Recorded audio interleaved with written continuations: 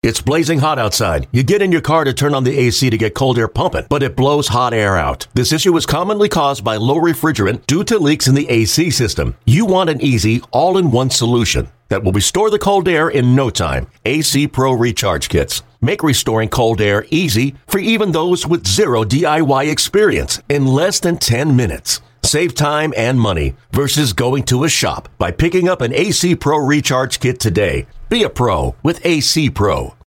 Day 2 here at the 2019 San Diego Winter Meetings have gone off pretty good here for the Phillies, agreeing to a deal with Didi Gregorius, shortstop, 1 year, $14 million.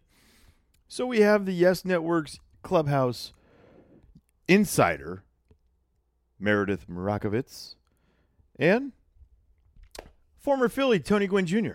coming up here next on Pine Tar for Breakfast.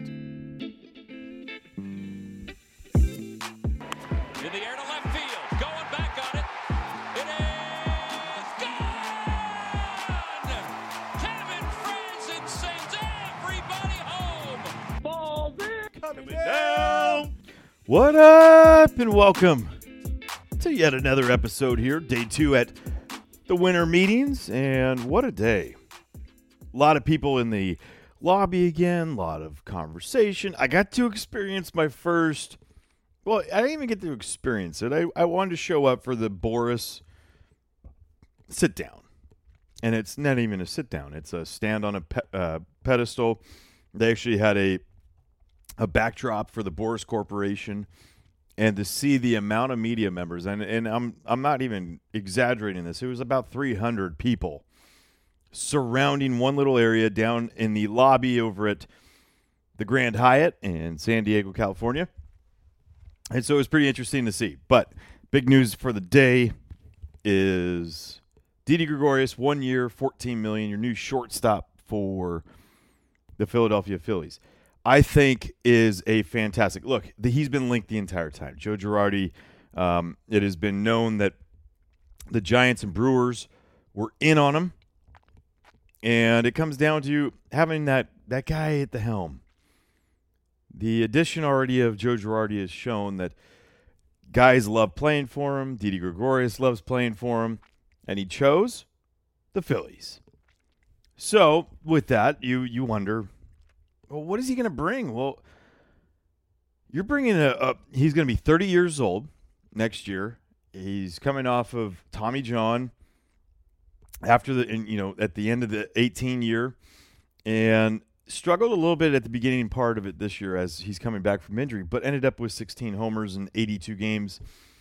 That's before he hit 50 homers in the previous 2 years, and he's 3 of the last 4 hit 20 home runs. And I think the offensive side, the upside that he has is great. He's not going to walk a lot, but it's the defense and the prowess that he has, the ability for him to cover some ground. He is a shortstop, and he's a darn good shortstop with great hands.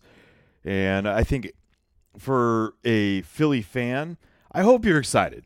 And Matt Klentak doing a heck of a job, and Ned Rice doing a heck of a job, Joe Girardi doing a heck of a job in recruiting of Didi Gregorius. Look, 1 year, $14 million. That's around everyone thinks it's kind of a steal. Everyone thought it was going to get closer to 17, 18, 19 million, and I don't see it like that, but at the same time, I look at it as a steal because you know what? He adds so much not only on the field, but off the field, in the clubhouse. He is a presence. He is someone that people are going to look up to, and I am excited like no other to a guy that he's the one that took over for Derek Jeter. He took over for Derek Jeter and only goes on and has a 20 home run year, a 25, 27. I mean, the guy can play. He's played in the biggest and the most spotlighted area as shortstop for the New York Yankees, and now he's your Philadelphia Phillies shortstop for a year, and who knows, maybe he loves it. Maybe it turns into something even longer. But in the meantime, we could talk about so many different things other than the fact that shortstop is not something they're going to have to worry about. Next year, you have what's interesting now is what do you do with Scott Kingery? I was talking to some buddies today. it's almost it's almost a negative because he's so good at so many different spots. Scott Kingery could play second. I do believe still to this day that he will win a Gold Glove at second base if given the opportunity over there. But he has the ability to play third base at a really, really high clip. He turned himself into a really good shortstop. I mentioned that so many times on the broadcast last year.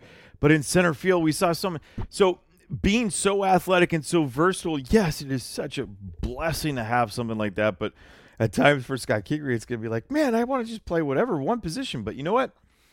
That's not the case right now. He's so valuable in what he brings to the table at so many different positions. So it's pretty awesome. It's going to be, what are they going to do with Jean Segura? Is it going to be move over to second base? Is it going to move to third? That's going to be the question. It is not going to be something that's answered right now. It's going to be answered during spring training. And I feel like people need to be patient on it to understand what's going to go on. Maybe there is even a trade involved. But Didi Gregorius at shortstop, I would love to see Jean Segura at third base and Scott Kingery up the middle. To think about the amount of ground that those two could cover up the middle would be unbelievable. The arm of Jean Segura at third base, I think the reaction time, the hands, he could do it. He has the footwork to do it. And it just takes a little bit less off him. Maybe just turn his at third base and be like, hey, we need you to hit 25 this year. Let's do it. Why not?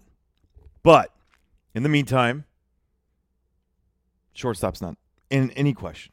So we were talking about it yesterday. The $208 million is the luxury tax threshold. And going into this, there are just south of 20 million left. So 14. So you could add just, maybe 5.8, 5.5. Let's say 5.5 to 5.8 million before you get closer now to the luxury tax, where Didi Gregorius, right after Didi Gregorius's signing of the contract. So I think that is going to be interesting to see how they're able to, navigate their way through this whole thing. And for me, technically, you could sign at the end of this. You could sign JT Realmuto to a longer term deal, but also have this first year be a little bit less, so you could fit it under that luxury tax even more. But we'll see. Stuff that we're going to get answered tomorrow, as Matt Klintak's going to join me on Pine Tar for breakfast, so join me for that one as well. So today, you could reach me at Kevin Franzen if you have any questions here about the winter meetings, but I felt like, why not? Who has direct ties to the Philadelphia Phillies, whether working for the Iron Pigs and the Philadelphia area for the Philadelphia 76ers, but Meredith Marakovitz, who works for the Yes Network, the Clubhouse reporter. She is amazing. She's really, really good at her job. She's beyond knowledgeable of the game of baseball. So we felt like, why not talk to her about Didi Gregorius?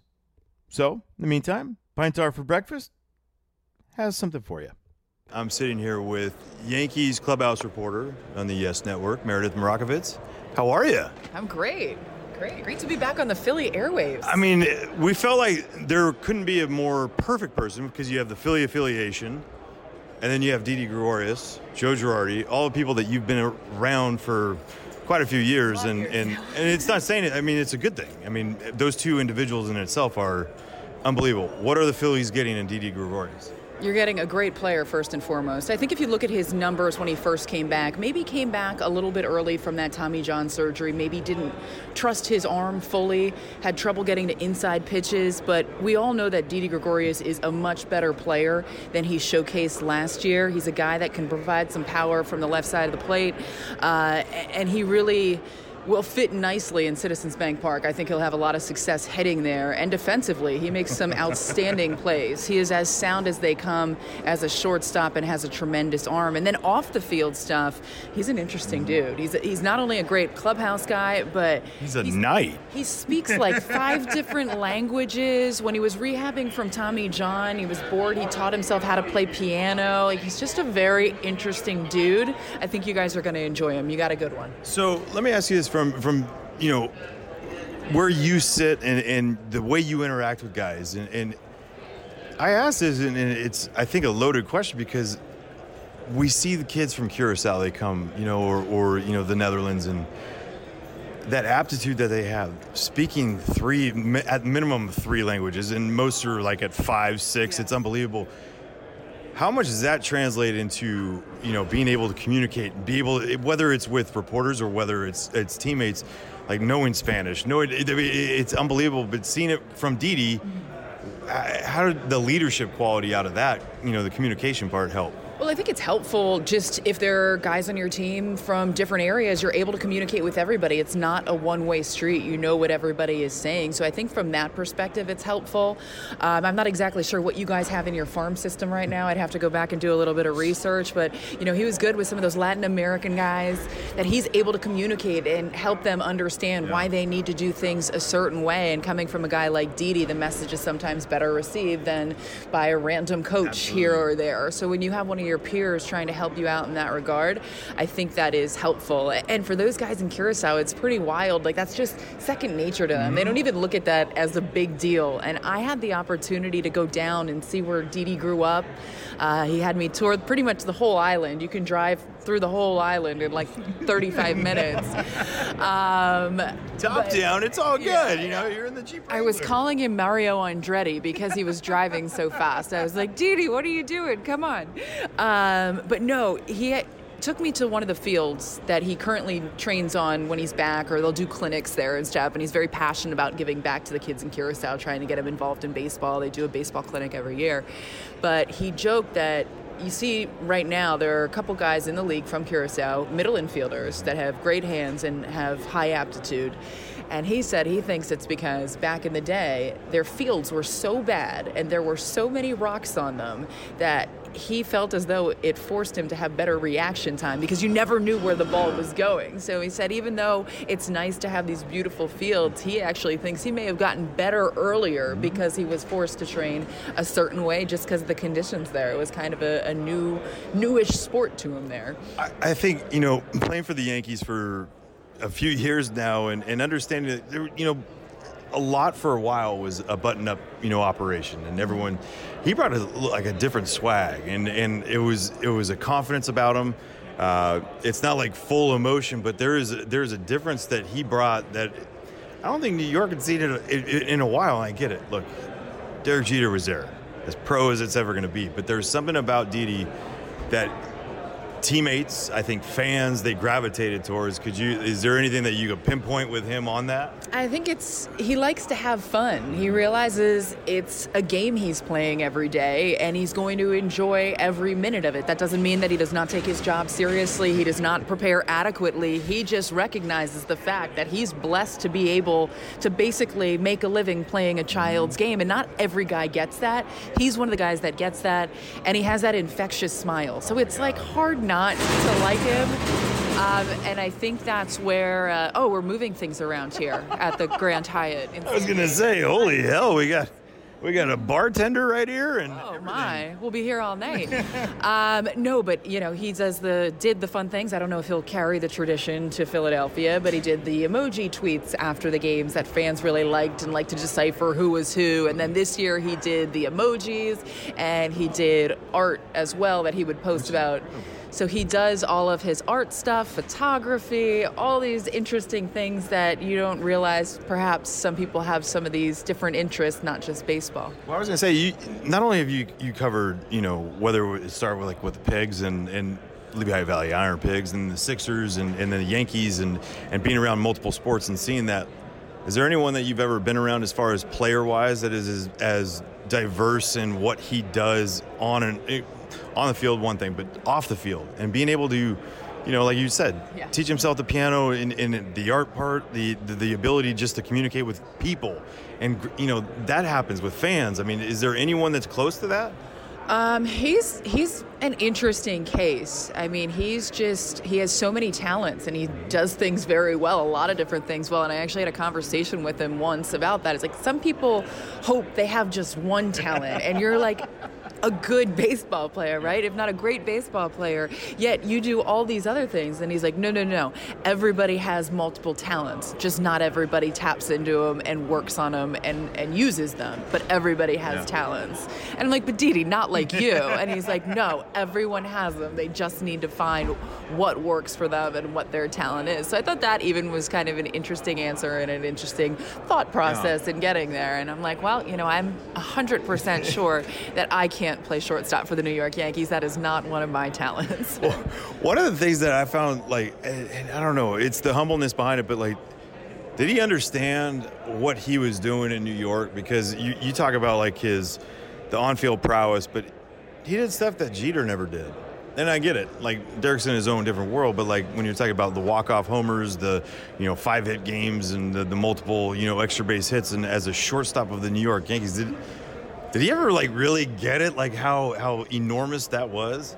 I mean, I think he did to an extent, but also the first year, all anyone wanted to talk about is replacing Derek Jeter, replacing this legend, replacing a guy that's going in the Hall of Fame most likely. I mean, I don't see how he's not. No, in next July. I mean, I'm assuming he's going to be first ballot, right? So we'll see him in Cooperstown officially in July of next year. And he kind of got over those questions really quickly. He said, I don't want to be Derek Jeter. I don't want to be compared to Derek Jeter. I'm me. I just want to be me. I want to go out there and play the way I know I can play. And it's interesting, when he came over from Arizona, there was a thought that he couldn't hit lefty pitching. This guy isn't an everyday player. He can't hit lefties. He's never going to be a consistent player at the major league level. He heard that noise, and he was sure that he was going to prove people wrong. He always had a tremendous amount of confidence. He proved that he could hit lefties. He could be an everyday player. And New York is not an easy place to play. There are a lot of media members. There's a lot of stuff going on. And he handled everything beautifully. So if you would have asked, who should we replace Derek Jeter with? I don't think you could have picked a better guy. Now, did they know that 100% going into it? Probably not. They were hoping, and it did work out. And you know what? I think if he didn't have that Tommy John surgery, we're not sitting here. He's not a member of the Phillies, and he's probably locked up to a long-term Yankees deal. Well, on that note, I think it's a good one to even talk about, because the person that gave him that chance was Joe Girardi. Yes. And I think us as the broadcasters for the Phillies, we have an opportunity to talk to Joe. We see him. I've already seen him in action as far as being able to lead a room. Give us the lowdown on Joe, because all we see is pro. We see a pro, and we see someone he's a leader. Prepared. I've never seen somebody so unbelievably prepared into the details. He knows every single detail like the back of his hand, which is how you should be as a manager, but perhaps not everyone is like that. And I mean, it couldn't be more night and day between him and Gabe Kapler. They're just two totally different personalities. Joe is very formatted, very, I don't want to say strict, but almost a military type personality, where I think Gabe was maybe a little bit more free-flowing and thought about things a little differently. Joe's a bit more traditional, and he's a great teacher. And I think that could come into play in Philadelphia, because you guys do have some youth on that team. But he certainly is a professional. He can manage a game. He thinks about steps 6 innings in advance, He's a planner. He's proven with the Yankees that he can keep a bullpen healthy, he can manage a bullpen and not overuse guys too much, which is something that some managers struggle with at times. And a lot of people lean on their pitching coaches, but ultimately it's the manager's decision of who he's putting in and who he's taking out. So I think you guys are going to be pretty happy with Joe Girardi. Now, here's my question. When you see him, ask him if he's going to do a Joe Girardi show in Philadelphia, because he used to do the Joe Girardi show with me on Yes Network. Well, he better, because my partner Scott Fransky is going to have to do it every day. But the thing with I don't know. Okay, so comedians to me are the ones that are able to get in front of a crowd and own it, right? And just the whole room is at their palms. They're just you're eating out of it. He is one of the, and I've been around, Boch was one of my managers, Felipe Alou, Mike Scioscia. They were all, big time leaders. I listened to him speak one time in front of a group, in Joe Girardi, and I've never been around someone that I felt like owned a room and had everyone just, what next? What next? Could you say that? I mean, is that accurate with him? I mean, it's a personal opinion, but like you've been around it and you've seen it. But the way he was able to own it, I was like, holy hell. You're like, this guy can do some talking. All right, are you available for motivational speeches at our station? No. No, I mean, he definitely commands respect. He knows what he's doing. He can walk the walk and talk the talk. He's played the game, and he has those experiences to lean back on. And also, he's managed on the toughest stage in New York. So if you can handle that And won. for as many years as you have, right? And it ultimately, they wound up going their separate ways. But I think you look at his record and you look at his body of work as a whole, and you would call his time in New York a success for sure. And I think in Philadelphia, man, you guys are just thirsty for another championship and really just another run at it, and a legitimate run at it at that. You know, I remember back when I was there and I was covering teams 07, 08, 09, the glory days. Those were fun days. Those were fun. They weren't fun to play Well, against. yeah. Those are fun days, you know, and they want to get back to that. They're building to try to get back to that, and having a guy with the experience that he has, I think, is going to be helpful in bringing some of these younger guys along. On the Phillies end, we get Zach Wheeler, but on the Yankees end, the possibilities of getting a Garrett Cole. I mean, like so for you, someone who's covering the team and being around the team and knowing that like you're losing such a leader in CC Sabathia, to gain it in a possible, Garrett Cole signing, like, is it exciting for you? Like, just to know that there's a possibility. I get it.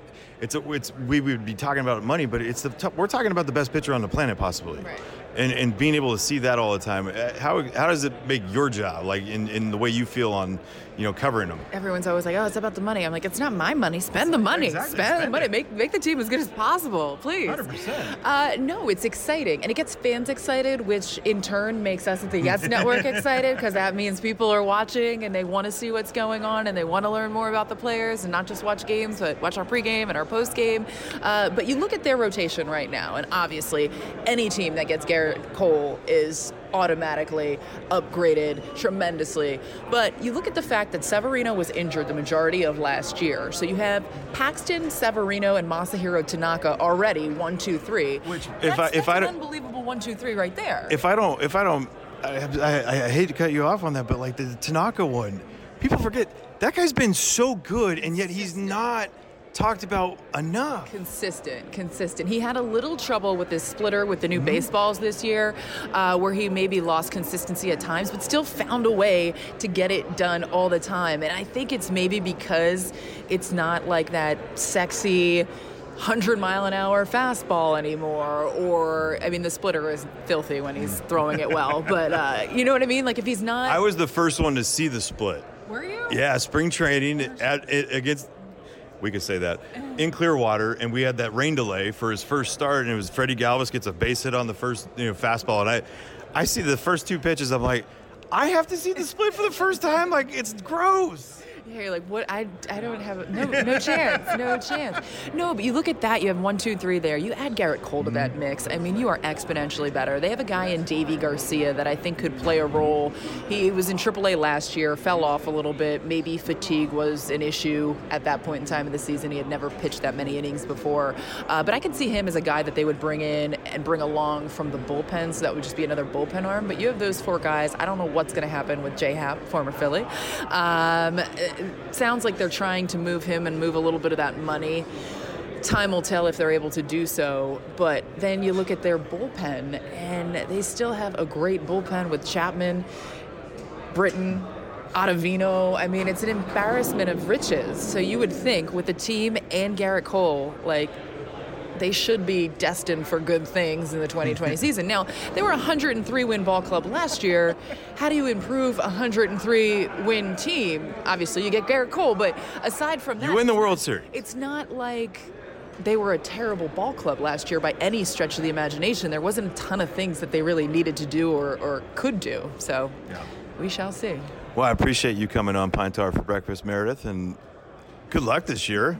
Enjoy, hopefully, in the next couple of days, getting a lot more to talk about. Fingers crossed. And I'm bummed we only play you guys I should say they only play, because I obviously am not in No, but you're part of it. But every 3 years. It's such a bummer, but I'll see you in spring training. Can't wait. Thank you.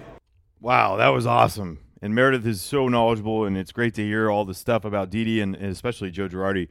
the direct ties that she's had, the many of years of dealing with Joe, and obviously the last couple of years with Didi. And like I said, he's going to be bringing something special, and Joe's going to be bringing something and credibility to managing of the Philadelphia Phillies, and I find what Meredith said to be just perfect. So on to the next, which I was able to sit down with former Philadelphia Phillies outfielder and just someone that's kind of well-known here in San Diego. His family's well-known. Well, why don't you just take it from there? Welcome back, Pine Tar for breakfast. You know you like that name for that right there. Look. It's very Kevin Franzen. That's what I'm talking about. So I got Tony Gwynn Jr. at Tony Gwynn Jr. on Twitter. Yes, it's like me, at Kevin Franzen. We are very unique. We got everything going. Simple. What's up, dude? What's going on, man? How you doing? I don't know. This is weird. You enjoying the chaos? It's still new to me. So 2019 winter meetings here in San Diego, in your hometown. I mean, is it ever getting better than this? Not really. I mean, everybody else sleeping in hotel beds. I get to sleep in my own bed. So I consider it a one-up for me. Man, you get baseball like at this level with this many people here in San Diego. It's pretty cool. I think people here enjoy having the winter meetings. A couple times we've had it. Oh, hell yeah. So, former Philly, both of us. We love to talk about Phillies. We love to talk about baseball in general. I know you work for the Padres, do a lot of stuff around here. 97.3 The Fan. You have your own show, the Gwynn and Chris Show. Thanks for coming on yesterday. Yeah, my bad. Yeah, totally elevated that whole thing. Ratings went off the charts. But, all right, so needs for the Phillies. We got Zach Wheeler. Yeah. And trying to get the whole athleticism around, I think, the whole team and trying to get better. Is there an area that you look at with especially like the NL East and how strong it is that you're going, the Phillies, if they got more of this, we're talking they have a better chance? I think Zach Wheeler is the first place to start. It just seemed like the arms you guys had got hurt. Some guys had some rough years. And you brought it up yesterday on the show, and I think it's the actual perfect point. After starting pitching, it's depth. Top heavy. Is that Phillies roster, or it has been. They have to find a way to get the depth. You see where the game is going. Multi-positional guys, interchangeable. Wouldn't you have loved to have the 26-man? I think about it all the time, Kev. Like, this would have been the perfect era to be. We would have gotten to 10. Oh, my gosh. We would have gotten to 10 years. I do my best not to think about it so I don't get bitter. But this is the perfect time to be playing baseball. Not only for guys like you and I when we play, but even for the big guys. Like, it's not a whole load like it used to be. Those guys even get some days now. So it's depth. The game is about depth now. Load management. In NBA, they called it load management. So, look, we're in a place right now that with your family and your dad is the greatest hitter that I've ever seen. I would agree.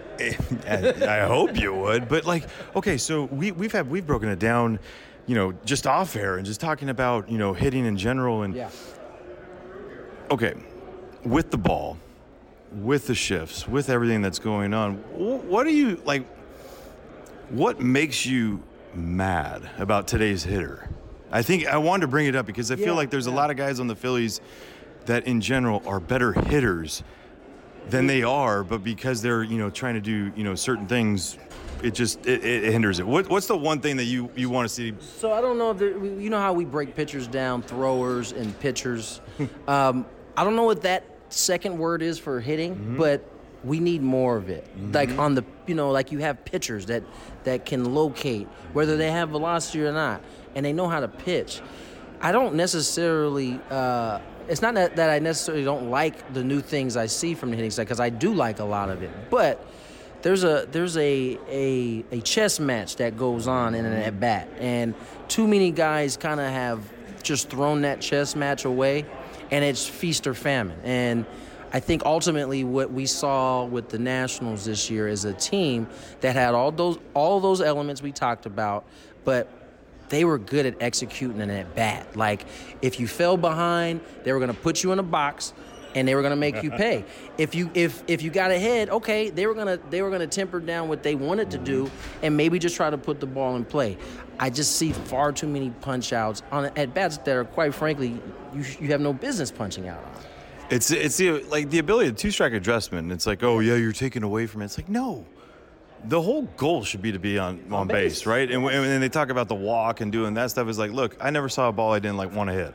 Right? It's over my head. I'm going to swing at it. It's like I don't understand. I can't get it, because to me, like hitting a base hit to right and being a single, for me it's 3 times better than in a walk. And people are like, why? I'm like, because for me, I just defeated the pitcher. Right. And he might in that personal one-on-one matchup, no doubt. But in a lineup, there is a job for everybody, 1 through 9. Mm-hmm. Let's just say 1 through 8 in the National League, right? Mm-hmm. And you got your boppers.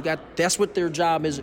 You're okay with them taking those risks with 2, but everybody can't be like that through the lineup. Like 1 through 8, everybody can't be the same guy. Mm-hmm. You have guys in those. You're supposed to have guys in those positions because they have a skill set that fits what you need them to do, and what you start seeing in the playoffs. And it sucks that it takes you get into the playoffs before you start to see roster lineup construction, why it's that way. But that's what I would like to see more, because it would actually make for a more entertaining game to watch from a spectating standpoint. Well, what pisses me off is the fact that you have what happens with the Astros and the sign stealing, where that's been the one thing I've gone to with them is you watch from 16 to 17 the percentage of strikeouts at the drop and how much better they became. Right. And it's like everything, my bubble was bursted the other day when all that stuff came out, because I was like, these guys made the adjustment.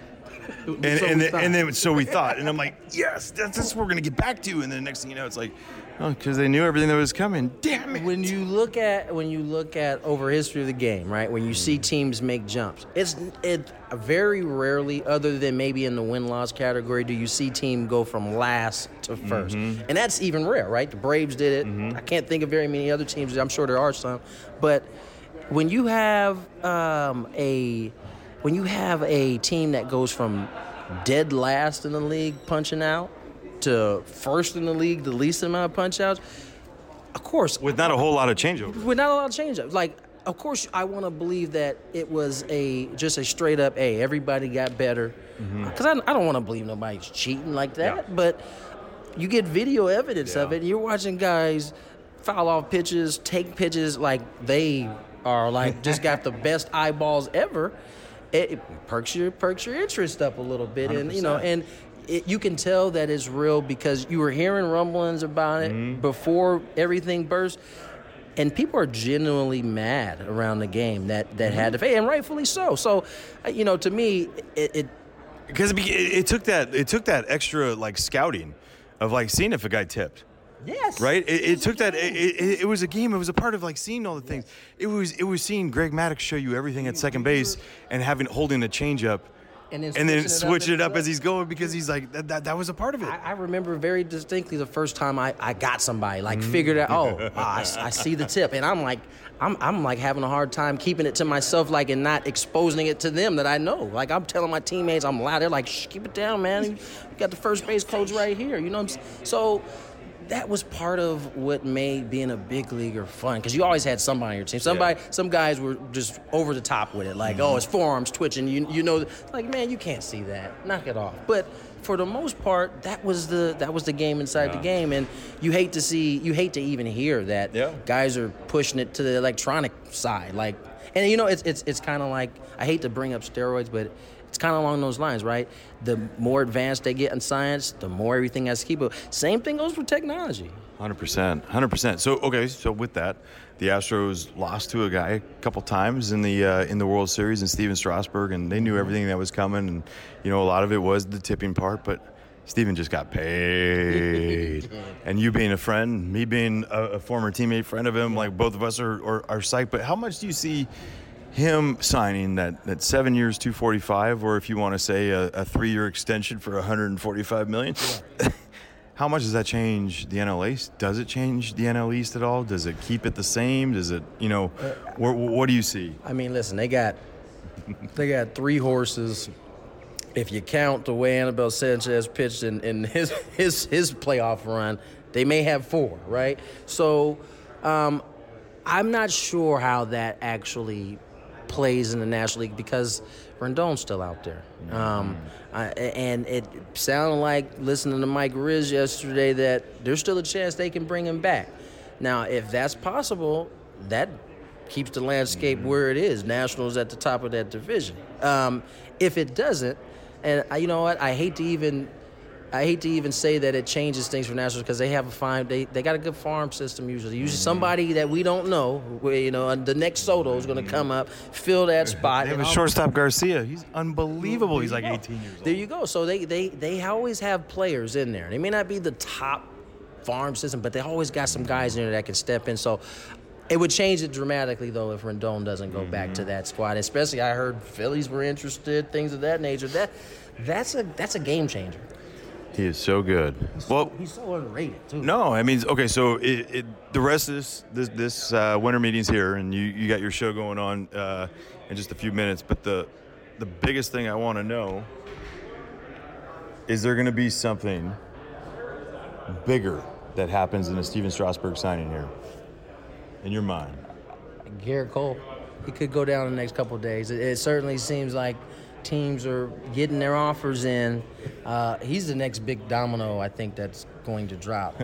Big domino, 300 mil domino. 300 mil plus, possibly. I mean, just think 245 was the number was being tagged to him going into this offseason. Strauss gets it. That's like, he spit, like, the fact that he's spitting on that and being like, poo-poo. Yeah, like 245. No, I think that's probably the next shoe to drop. It's probably Garrett Cole. My guess is it'll probably be a few days after we're done here. I just wanted one huge trade. Like, I didn't even care about the free agent signing. I just wanted like a blockbuster trade that happened here at the winter meeting. Let me tell you, this winter meeting has been much more eventful than last year's. I was in Vegas for that, and literally nothing was happening. But there's a reason for that. It was Vegas. Everyone was at the craps table. Well, 2 years before that, nothing was happening. So I'm just happy that there has been movement, and there's been significant money spent. So kudos for the players. Well, Tony, I appreciate you coming on Pine Talk for breakfast. You got a show to do in a few minutes. I do. And you're going to be talking about nothing anyways, so Yeah, good old San Diego Chargers. We only got one professional team out here. Isn't that crazy? It is. It's sad is what It's it sad. is. It's really sad. But it is what it is. It is what it is. It is what Bob. it is. At Tony Gwynn Jr., get him on Twitter. Yeah, thanks. Yeah, I hate having fun with the guy I love, and just means a lot not only to this game, and he does. Because he holds on to that name of being a Gwynn with the passion for the Padres, fan base here and Philadelphia fans.